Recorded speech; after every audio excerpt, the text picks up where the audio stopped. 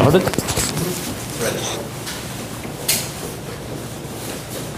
Okay.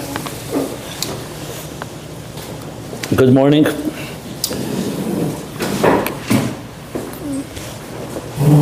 So today we'll continue what we call Seder Ishtalshelus Sefiros Malchus Part 2. So this is in the series we've been going through all the Sefiros, starting from Keser all the way downward, and now the last and the lowest of the Sefiros, it's called Sefira Achrena, is Malchus. So last week, in the last class, I summed up what exactly Malchus is in Midas HaAdam, being that we do call the seven Midas.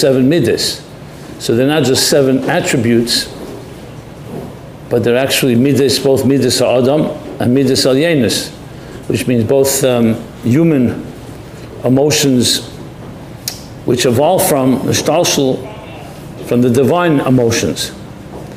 So what exactly is the emotional characteristic called Malchus? So we talked about Reimamus, a sense of dignity, is the way I translate it, dignity. That among all the emotions we have, if you don't have a sense of importance and self-confidence, which obviously comes from the Tzelem Elokim, that we were created in the divine image, then all the emotions, as we see psychologically, a person that has all the qualities, you see people who are very talented, smart, have good emotional personality, chesed, gvura, tiferes, whatever the strengths may be, but if they're lacking a sense of malchusdikkeit, that they feel like melachim heim or bnei melachim heim, mamleches kayanim v'gei kodesh, so they won't have the willpower and the self-confidence and self-esteem necessary to be able to function properly. I can tell you from real experience in life, dealing with people who have a lot of milas, a lot of qualities and virtues, but if they don't feel good about themselves, they don't feel comfortable in their own skin, you'll always have problems. And when you point out to them, but you have this mila, this quality, so they'll always find an excuse, blame somebody else. And if you're not trained enough, someone smart can give you all kinds of smoke screens and excuses for why something's not working. But what at the heart of it is that they're not ready to acknowledge, or they're not even aware themselves that they're simply insecure. You know, ask somebody, you feel insecure? Most people don't like to say, I'm insecure. Because it's very self-defeating and very negative. If you're ready to say it, you're already halfway there. And I'm translating in real practical terminology that all of us can relate to, because that's the big point of this whole discussion and the series in the first place, is not just to talk about these madregas and say the shtalshelus and how God uses them to create existence. But remember, as I say all the time, the Eibishter doesn't need any of this to create existence. Kol Yachal, he can do whatever he wants. If he wants a world, he creates a world.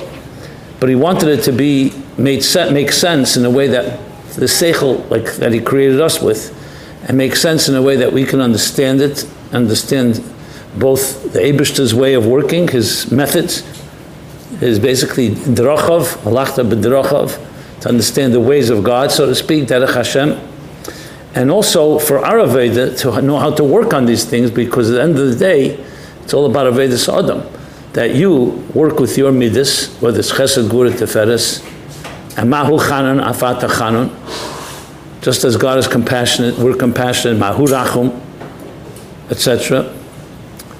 So the same thing with our Malchus, we're essentially emulating God's Malchus. Now God, we know, is so secure. You can't call God really insecure. There's nothing to be insecure about. He has everything that he needs, and more than that, he's beyond the whole concept, le odamhu. But the Eibishter also wanted to impart to us that it's very easy to live in a world like ours and become insecure. Why? Because there's the concept of kol da'alam gvar, people in power intimidate and try to belittle and step on others. There are people who are aggressive, people who are very critical and judgmental. And to be very frank, a child that grows up in a home or in a community or in a school where they're being constantly criticized and judged, what do you think will happen? The child will lose their self-confidence. And this is what you deal with. A lot of adults who are trying to find some self-esteem because it was beaten out of them. Not because be'etzem they don't have it. We're all born with Malchus. It's part of the Midas Adam. It's not something you have to acquire. You're born with it, just like you're born with Chachma Bina Das. These are all Keiches HaNefesh. The Alter Rebbe makes it very clear in time, Keiches HaNefesh is not an acquisition. Chinuch, you go into yeshiva, or you go at home, you're taught something. You're taught knowledge. Even though the truth is, b'mei imei, in the mother's womb, we're taught Melamdin Kol HaTeira Kula. So we have the Kol HaTeira within us, but you can call it in the superconscious. We're not conscious of it. But Keiches HaNefesh is like you're born with eyes and ears. You don't have, no one gives that to you. That's part of your gift, your birthright. So Malchus is part of who we are. In the words of the Torah, I said, Mamlechas Kayanim, or Malachim Heim, B'nei Malachim Heim, different expressions that we use. So we have it, but it could be concealed, like anything. You could be a Baal Chesed, a very kind person, but for whatever reason, maybe you're around stingy people, or maybe you decided that giving is not such a good thing, so you may go against your own nature. So the same thing with Malchus. So in many ways, to put it in applicable terms, which is a key element in all of this, is how do you bring the Malchus out of a person? That's the real question, the Remumus. And that is by treating them with respect, by treating them with love and kindness. You know, you hear time and again, what do you hear? One of the things that people speak about when they saw the Rebbe or they met the Rebbe by dollars, by yechidus. The Rebbe looked at me like as if nobody else was there, caring about me. It's not like, oh, there's another 1,000 people online, and let's move on. That there's a value to you as an individual. And how many times did the Rebbe say this? Say one of the Yud-based psukim, it's called Yisrael Yeshlam Chelik Le'elam Haba, but how does it begin? V'amach kulim tzadikim, Maisi Yodeh Li'hispoyer. Rebbe says, Maisi Yodeh Li'hispoyer. You are my handiwork, my creation, Li'hispoyer. I'm proud of you. So you could say it as lip service and just say the words, or you could take it to heart. And you say in the morning, Moidani lefanecha melech chai v'kayim. And we say the word melech. Shachzarta bin nishmasi b'chem l'rabba manasecha. What are you essentially saying? That you, Hashem, without using the name of Hashem, melech, have returned my neshama to me. That means I'm valuable enough that you have renewed my contract, that you've given me another day. And then a few lines later we say, what do we say? Neshama shenasata bi ta'erehi. Ata barosa, ata yitzata, ata nefachta bi, ata meshamre b'kirbi. Why do we have to say all this? Think about it. What does it mean in Aveda? It means that you are Tahira. I, Chaz v'sholem, you may have Chota, Afal Pisha Choti Yisraelhu, and in language of Chassidus, Tahira is the level of Atzilus. Sometimes Malchus Atzilus, Tahira. And then it comes through Bria, Yitzira, Barosa, Yitzata, all the way down below. But the point of it all is it's an affirmation of your Malchus Dikait. So when you think of it that way, every time you say the word Melech, even on Bad Ebershter, you're really saying that God is our Melech, but He's also imparting to us that Malchus. So we have an element of it as well. So this was discussed last week. I'm giving a little more details now, making it even more applicable. But I could tell you that from all the spheres, this is the hardest one to work on, and is the most important one. Because you could have, again, all the other tools. Imagine having a tool chest.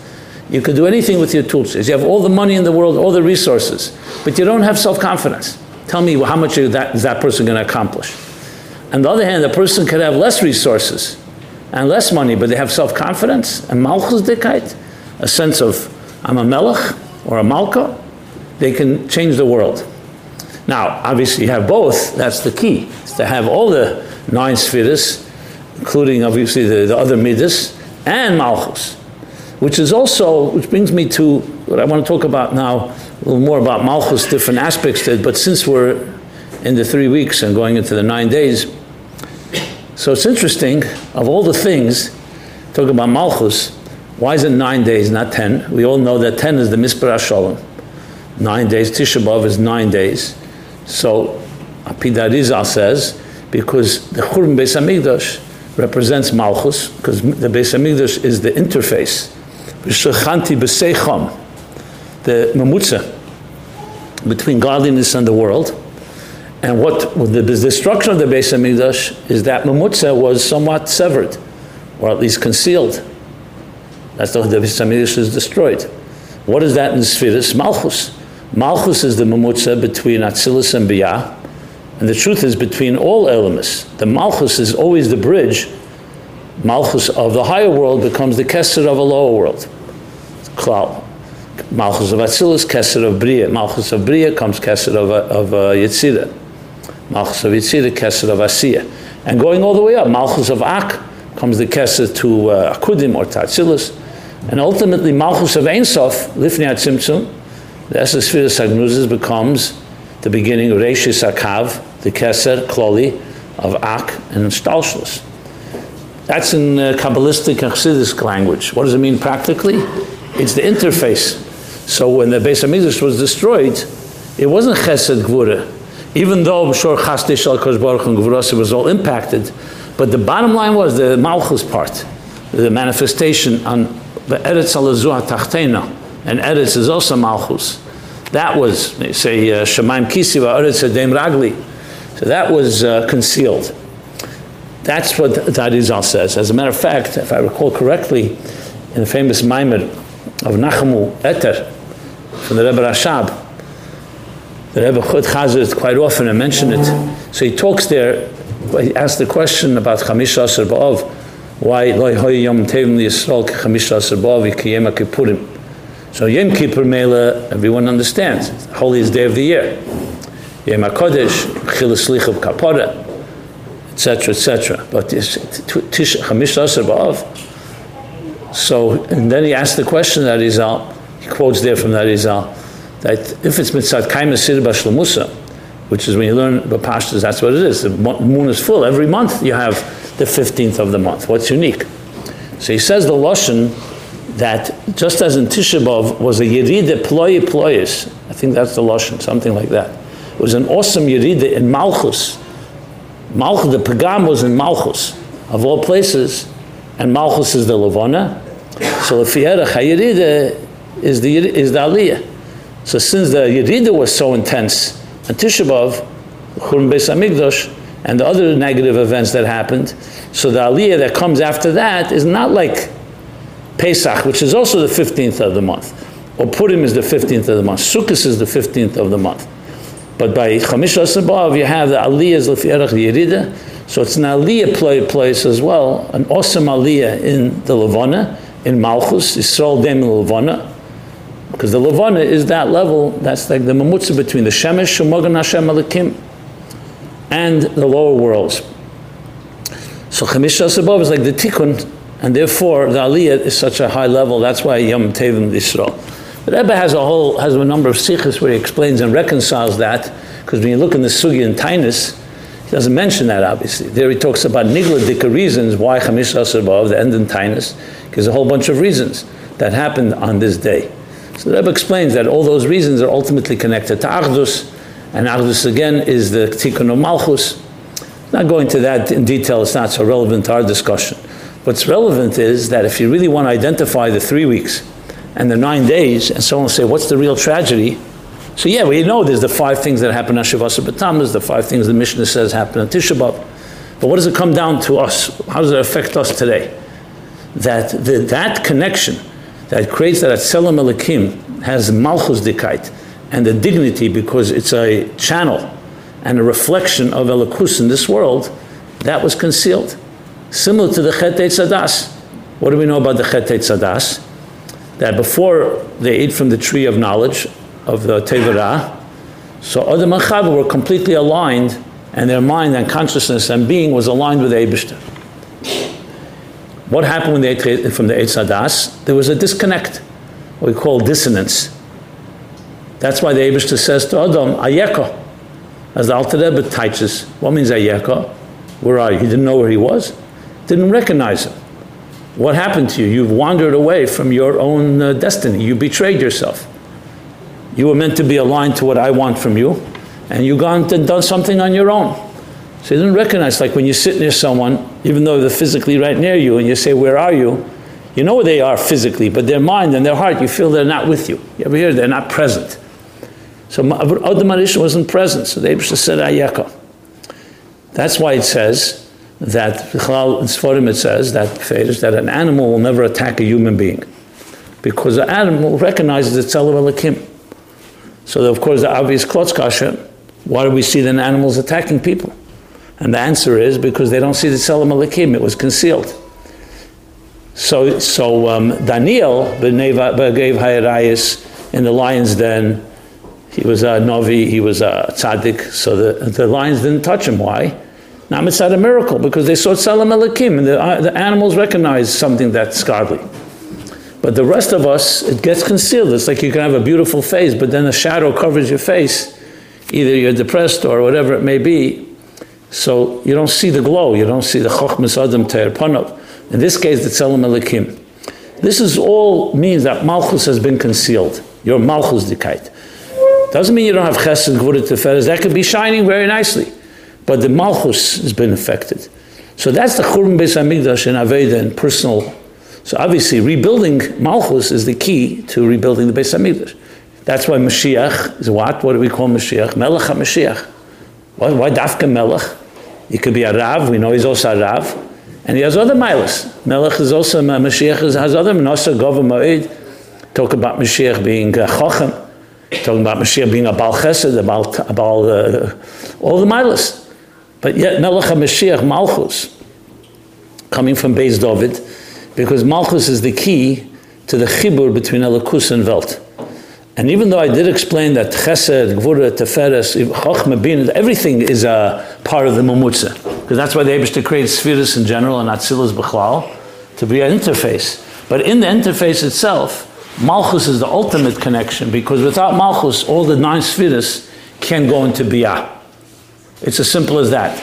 In the language, if you talk about Malchus as being the Nekeva, the Makabel, the wife, Shechina, and Zah is Kutshabricha, the Zachar, the Chosen Kala, like we say in the Maimer, the Chadedi, the Maimer, the Chasna Maimer. So without Malchus, no child is being born. You could have all the milas, you could have Chesed, Gvura, Teferes, you could have all the 9 spheres, but if without of the mother, without a womb, there will not be a conception and will not be the birth of a child. It's as simple as that. In Ageres HaKedesh Simachav, the Alter Rebbe puts it that Malchus is Aretz. You can have a seed with all its qualities. If you don't have earth, Poshet Begashmi is earth, what are you going to do with the seed? Seed will not grow on a table, and it won't grow in heaven. Chassidus brings. It has to be in Dafke Lamata, B'teicha Aretz. You have to plant it and sow it, and then plow the earth, and all that is necessary to give birth. So if you want the birth of something new, you have to have Malchus.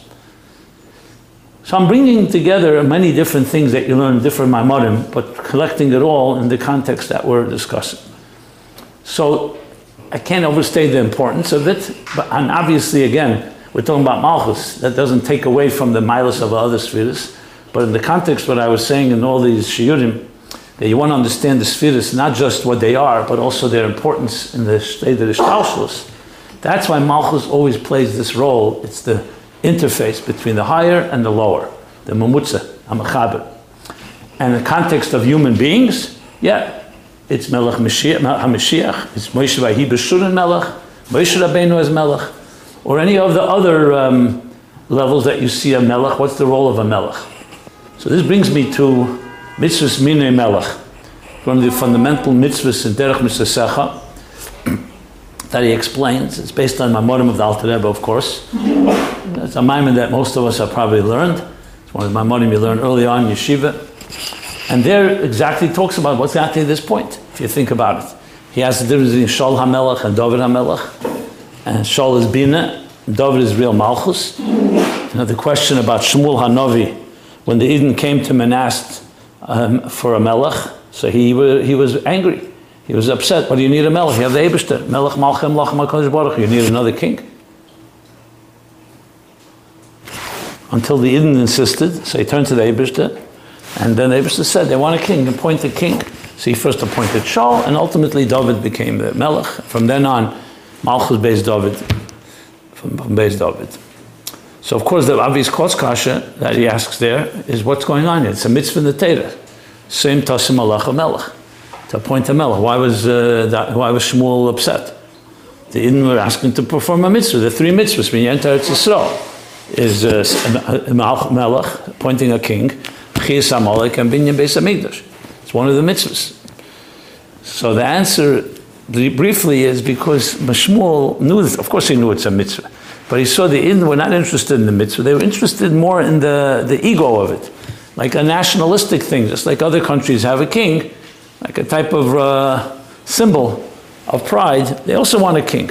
The real reason there's a mitzvah to have a king, because Hagufakash, what do you need a king for? There's an Eibishter. Because the king, Kol Inyan, is bittul. Malchus is bittul. And he's a dugma chaya what bittul is. So through his bittul, he teaches us bittul. So it's really just helping us connect to Malach Malcham Lachem HaKadosh Baruch Hu. Not because the king is so great. Or to put it in different terms, it's not what the king has, it's what he doesn't have. It's not ego, it's not power, it's not control, it's not money, it's not a palace and thousands of ministers and servants. It's his total bittul. Im shavisim demamti, what he says about David HaMelech speaks about himself. As he explains in that mind, that he was utter bittul. So here's the interesting paradox. On one hand, a melech, you think, ein l'maylim menu. Shichem maylim govei mekolam, and ein elov el Hashem elokov. And a melech, we know the halachas that you have to listen to a king. A king has complete power, absolute power. And even if he's corrupt, he has power. And yet at the same time you say it's tachlis habitl. So how do you explain the two?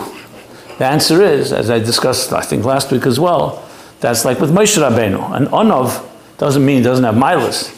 It means, however, his milas are not his own. They come from the Eibishter. And if someone else had them, Moshe felt they would have done better. So Malchus's power lies actually not in its own power because it's bittul to great power. So the more bottle it is, the more it channels Elikus. That's really what it comes down. When you talk about Chesed, Gvura, Tiferes, the other spheres, they're defined by what they are, not by what they're not. Chesed, they all have bittul, but Chesed is Chesed. Chesed, it means the identity of being mashpia, and being kind, and being loving, and Gemilas Chasodim, and everything that Chesed represents.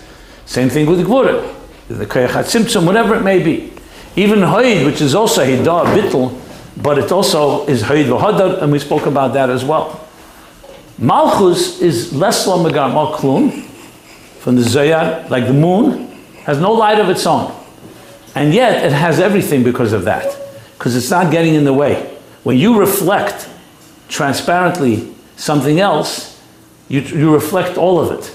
To put it in the language of Nigla and an Aveda, either the Tarid Lemivla Lepolit, either the Tarid Lepolit Lemivla.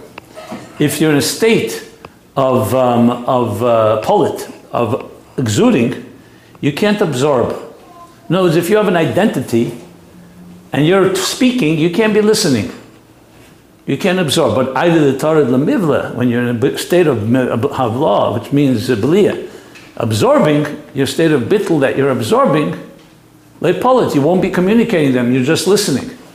Malchus is the utter makabel, like a sponge, sfoig, like a sponge that just absorbs. So it's the tachlis of bittul in that sense. Levon, of course, is a perfect example because Levon has no light of its own. All it is reflecting another. But because of that, which is greater? Something that has a lot of power of its own, or something that reflects something that has a lot of power? Because at the end of the day, when you have an identity, let's say you're a very smart person, or you're a very giving person, that's beautiful. But at the end of the day, it's only as strong as you are. But if you have bittul, you can reflect something that's greater than you are. On the language that we use, that when you're bottled to Ein Sof, you become an extension of Ein Sof. You can never be Ein Sof on your own because we're all Gvul. But bittul is the only way that you can channel something that's more than you are. So Malchus has this dual quality. On one hand, it doesn't have any identity of its own, and precisely because of that, it can channel everything. Like a mashpach. You can channel anything because it doesn't get in the way. And that's its real ultimate power. And that's why Dafke David HaMelech, because he's the utter bittul. And that's what Shmuel HaNavi wanted from the Eden, that they should want a melech for that reason. Not because a melech is proud of a melech because he looks good, and he's a lot of pomp and circumstance, and he's wealthy, and he has a whole kingdom. But because the opposite, because of his lack of sense of self, and therefore he can channel, which is essentially how we describe what a Rebbe is and what a Moshe Rabbeinu is. I mean, the essential essence of bittul that channels something that's greater than itself. So that explains a big aspect of Melech. I want to now go over to another point. And to be very honest, it always bothered me, it still does, because remember, we live in a world today where the concept of a Melech and Malchus is so foreign, because as a matter of fact, we only have negative attitudes. As you probably know, in the United States, when George Washington became president, the first president, they wanted to call him King George, like it was in Great Britain, where they originated from. And he refused, because that's the whole point of this country was established. There shouldn't be a person called a king, because kings were abusers of power. That's what people saw. Doesn't mean every king abused power, but he could abuse power. So no one ever received that type of power. This country is a people, it's a country, as they say, for the people, elected by the people. There's no one individual that has absolute power over anybody. Now this is a chiddush, because it wasn't that way before the United States was established. If you go into history, everything was ruled by monarchs, by kings, by czars, by emperors, whatever you want to call them. So you didn't have this type of picture altogether. So over time, the idea of a king is actually looked up, very frowned upon. Even today, you talk about a king or a queen in England, it's also a joke. I mean, yes, there's some type of symbolism, etc., but nobody looks at them as serious people. And as a matter of fact, you see all the scandals and so on. So it's not exactly representative. So suddenly, when you look in the Chassidus and it talks about Melech, Melech, Melech, Melech Chai V'Kayim, Kabbalas HaMalchus, Tamnechuni Aleichem, Rosh Hashanah, how many times do we say Melech? Malchus, Zechreina, Sefiros, Malchus. So initially, when you think about it, I mean, I don't know about yourself, it seemed to me always like strange, because it's not something that you find common among us. And yet Chassidus makes such a big thing about Melech. It says that when the Tsar fell out by the Russian Revolution, which was in, was it Tofresh, when was the Russian, Ayin Vov, Ayin Zayin, something like that. So Chassidim cried. Why? Because they said we lost a moshel in Chassidus. Because the Tsar was the last king that there was a king. After that, the Bolsheviks, even though they abused power even more than the Tsar did, but they didn't call themselves kings. So they thought they lost a moshel Chassidus, even though the Tsar very often was a Rasha Merusha, and a Seder Yisrael, etc., etc. And yet, it was a moshel, because the king had such absolute power. It was a moshel Chassidus for Melech Malchem Lachem, because Malchus is the Arik and Malchus is the Rekia. The Malchus below is the Dugma for Malchus above. So they cried. I mean, I don't know if this joke would be popular today, but today they say that when Putin came into power, so Chassidim laughed because they got their moshel back. Whether that's a positive thing or not is another story. Won't go into that, you know. I don't want to jeopardize things in Russia right now. Not that anyone's listening there, but maybe they are, who knows. Listen, maybe Putin likes the Shiri Chassidus, who knows, you can't know. It's all online today. If he's listening, I welcome you to the party. So bottom line is, the point is that we don't have really an example of it. And when we do find an example of such absolute power, we usually identify it with what they say, absolute power also absolutely corrupts. You give anyone such type of power where they don't have to answer to anyone, it usually does not going to bode well, as we see in history, especially throughout the centuries, which is exactly why we don't appoint kings anymore, and there's no such thing as anyone with such power. Now, are there people that want to have such power? Possibly, but generally, so it's a challenge when you start learning in Chassidus the concept of Malchus, because you have to get rid of the negative implications and the negative associations to Melech. And I'm just speaking, I don't know if it's called Chatose Animaske, but I always had this problem, and every time I saw Chassidus Malchus, to me it was always the negative aspects that I was associated with. So it's a stereotype you have to get rid of. Chassidus obviously in Torah is not going to change because it's not popular. Chassidus is talking about the true Melech. You're talking about Melech HaMashiach. You're talking about Vahi B'Shurin Melech. So why am I saying it? Because when you learn the Maimorim, it's very important to keep this in mind. We're not talking about a Melech that we have seen in history that just is corrupt or uses absolute power in ways that are completely unethical. We're talking about a Melech that's complete bittul, and his complete dedication is the Eibishter, and that's that.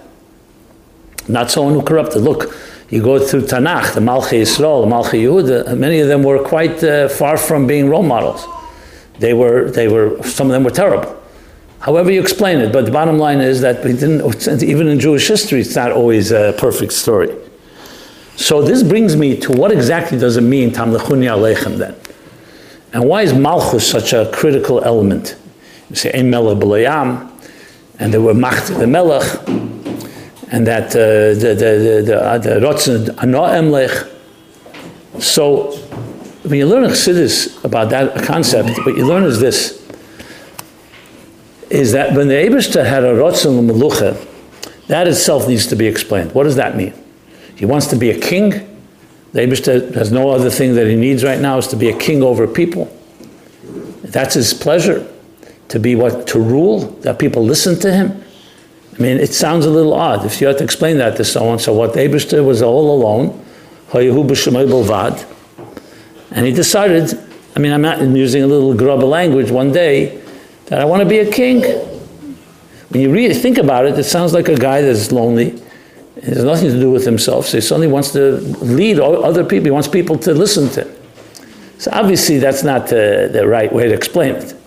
So what Chassidus does explain that it's connected to the expression we're more accustomed to and more relate to, that's essentially another way of saying to be a melech ala am. Am is a am hanifrid. You can't be a melech on your own children or on anything that is close to you, on your brothers or sisters. And you can't be a melech al zvuvim, is also expression of Chassidus. A melech on flies, because they're not be'erech. So what is a melech? Is on am eloshen emumus, as the Alter Rebbe brings in Shari Yechid V'Amuna, they're a separate entity, but they choose, Malchusei berotzen kiblu aleim. Not memshala, you're not moishel aleim, but melech aleim. That means that they choose at their own volition, their own rotzen, that you be their melech. Which in different words is that you create tachtenim that are not elyenim. Elyenim, what's the Maikamashma?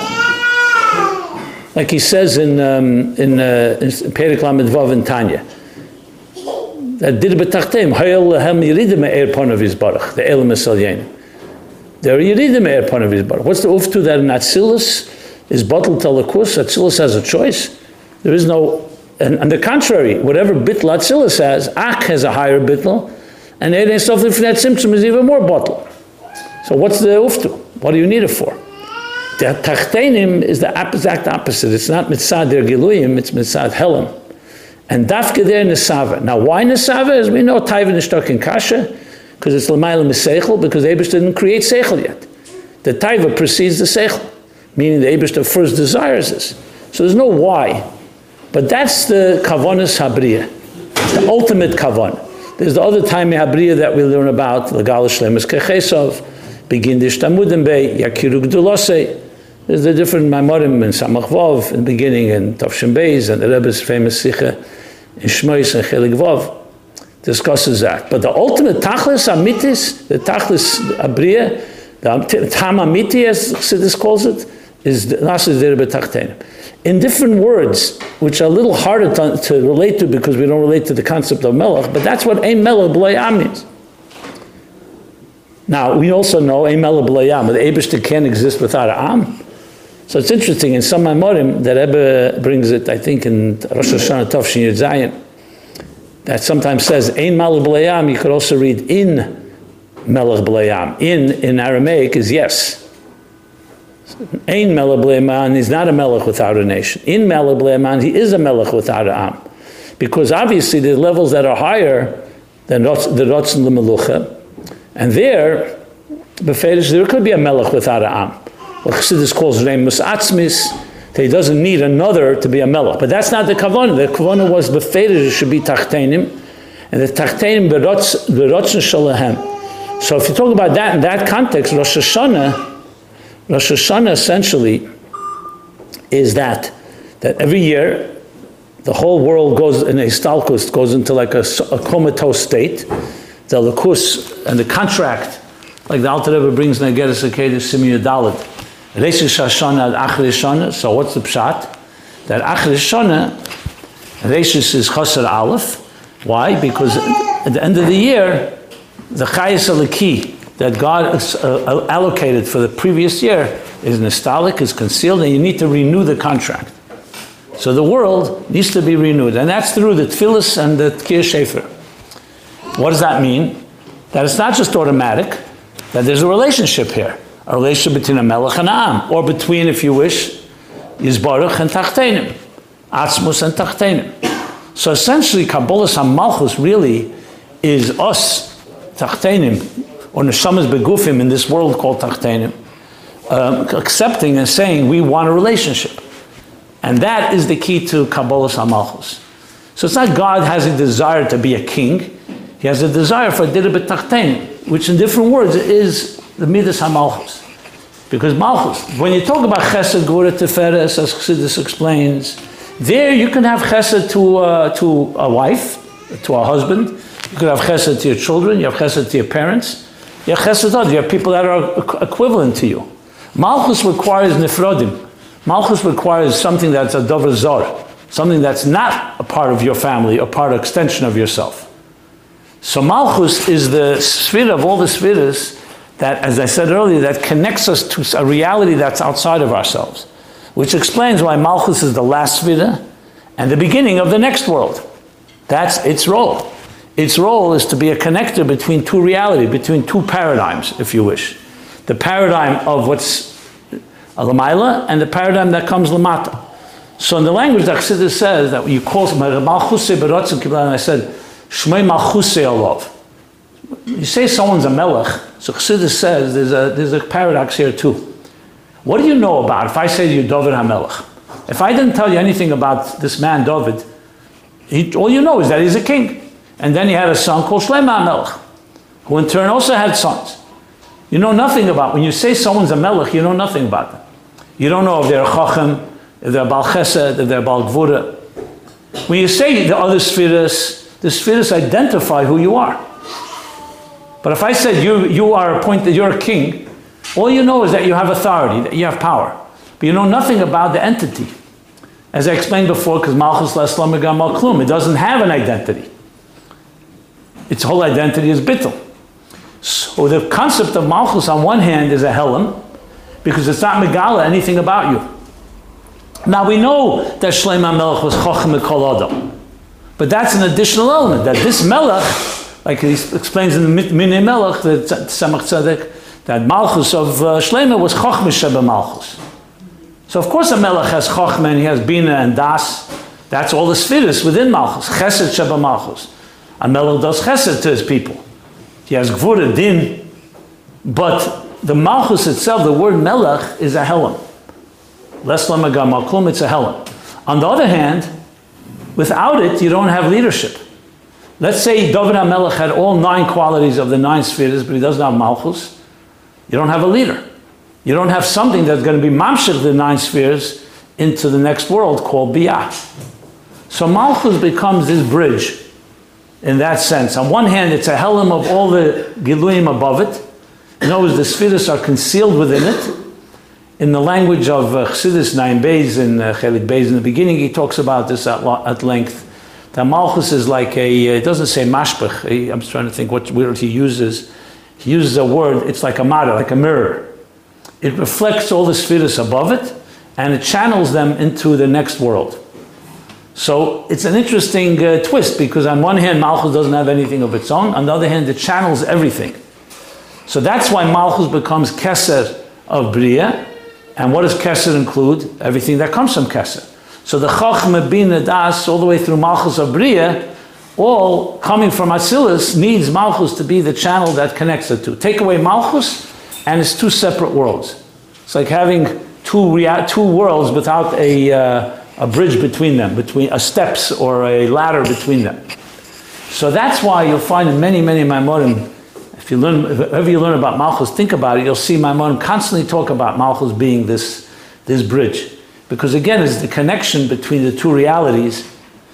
So just to sum up again, all the Sefiros and Atzilus B'chlal are a mamutza between godliness and existence. That's a given.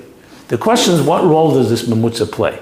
The role, for example, of Chesed is to be mashpia, elokus, into Mekablim, into Kalim.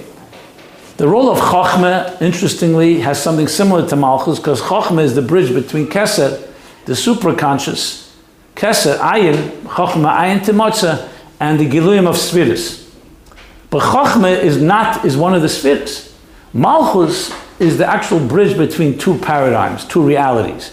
I mentioned before a mother that's giving birth to a child. A new child is a new reality. That's like Bria. Who gives birth to a child? Malchus. Malchus is like Mei Imei, and that's the bridge between Zah, the Zachar, the Chassan, and all the Sefiros, and Bria, or Bia in general. So that's another aspect where you have both elements of Malchus.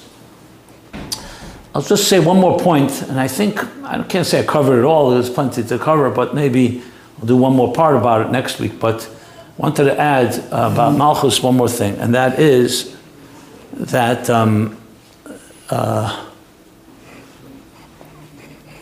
that Malchus exists in every world, like I said. This we're talking Atzilus to Bria. So I mentioned before Malchus of Ein Sof.